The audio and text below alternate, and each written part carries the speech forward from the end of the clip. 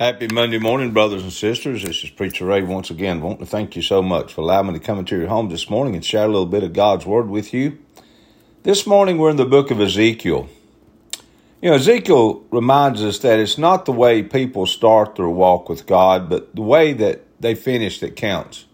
Everybody starts well, but not everybody ends well, brothers and sisters. Ezekiel chapter 18, verse 24 tells us, "If a righteous man turns from his righteousness and commits sin, none of the righteous things he has done will be remembered." To sit back and rest on our spiritual laurels is a dangerous posture. How often have people served the Lord for perhaps a year, 5, 10 years or longer, and then in the end of their lives throw it all away? Numbers 12 Verse 7 tells us that Moses spent 40 years in the wilderness being faithful in all of God's house, and at the very end of the journey, he lost his composure in front of all of Israel.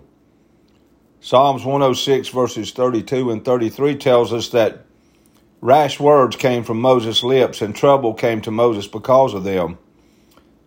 As in Ezekiel chapter 18 verse 22 tells us, in the same way, if a person spends his or her life in wickedness, and repents in the end, none of the offenses he had committed will be remembered against him.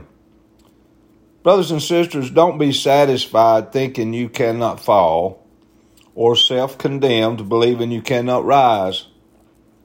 Remain in an attitude of repentance, and you will make it to the end. As Ezekiel 18 verse 31 says, "Why will you die, O house of Israel?" Always remember, folks, to pray for our brothers and sisters. Let's encourage each other. Seek ye first the kingdom of God and his righteousness, and then all the other things will be added unto you. Make God number one in your life.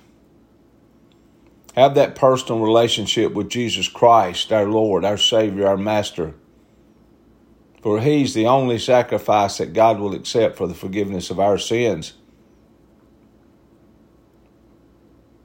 Seek him in all that you do. As I close out today, I want to give you just a few daily reading scriptures. Ezekiel chapter 18, verse 1 through chapter 19, verse 14. Psalms 106, verses 32 through 48.